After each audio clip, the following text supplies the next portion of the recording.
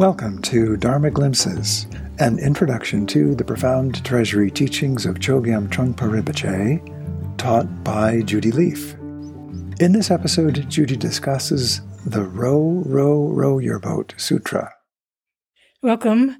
This is episode 100 in the Dharma Glimpses series, and so I thought I'd have a little fun with it.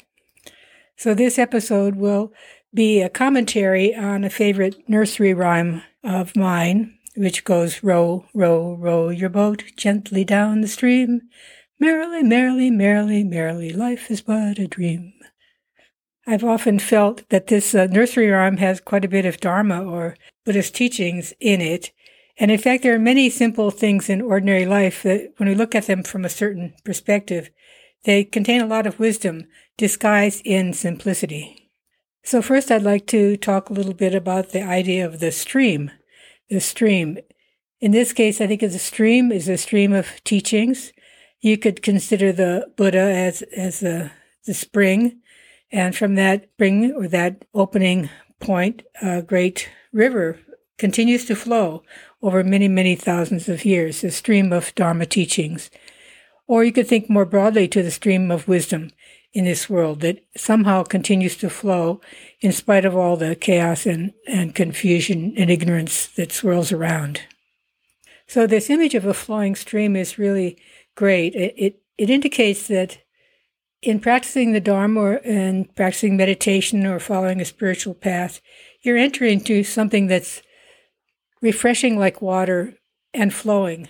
And you're immersing yourself in a certain stream of human history or a human connection from one generation to the next generation, and you're part of that stream, and there'll be people following after you as well.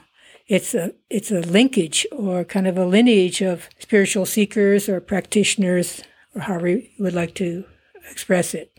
So the idea of a stream is important. Where does this stream flow? It flows into an ocean, as all streams eventually do.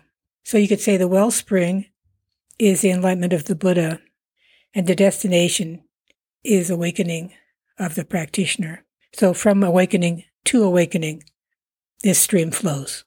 And you have a boat. You have a boat to carry you down this stream. And you have a set of oars to paddle with.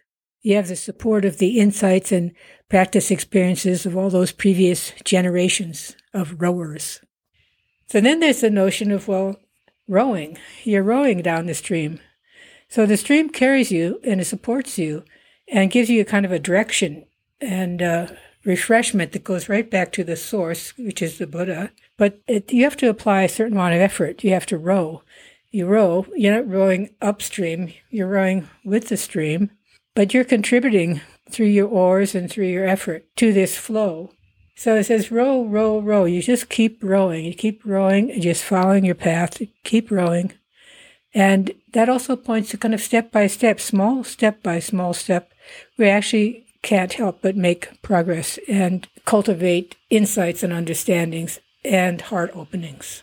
So what kind of effort do you apply? It's steady effort. Row, row, row. It's not like furiously rowing and then just coasting. But it's a steady effort. But it's also a relaxed effort, gently. Row, row, row, gently. You're rowing gently, but regularly and persistently, with support of the flow of the stream and all of the power of the flowing water. Yet you are paddling, and you are participating in that way, gently rowing down the stream. And the next teaching here is about how you are doing this. How are you doing this?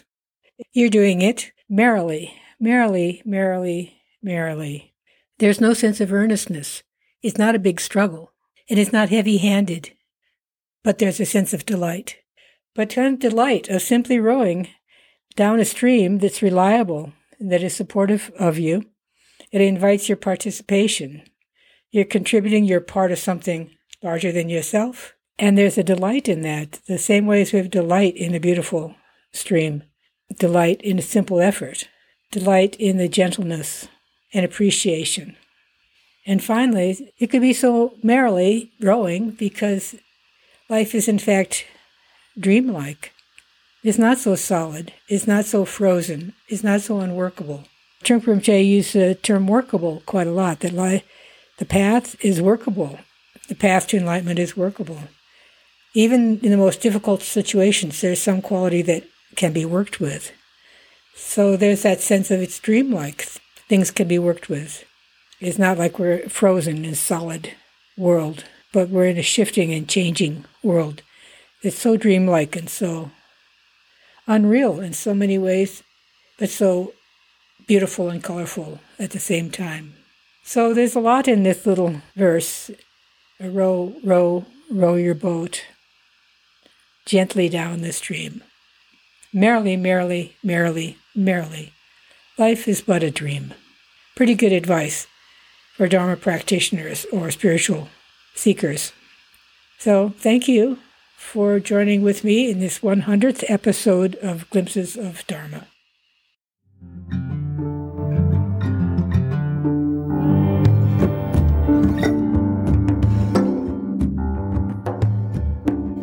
This podcast is made possible through the support of the Hemera Foundation. To learn more about Judy Leaf's teachings, publications, and retreats, or to contribute to the support of this podcast, please visit judyleaf.com.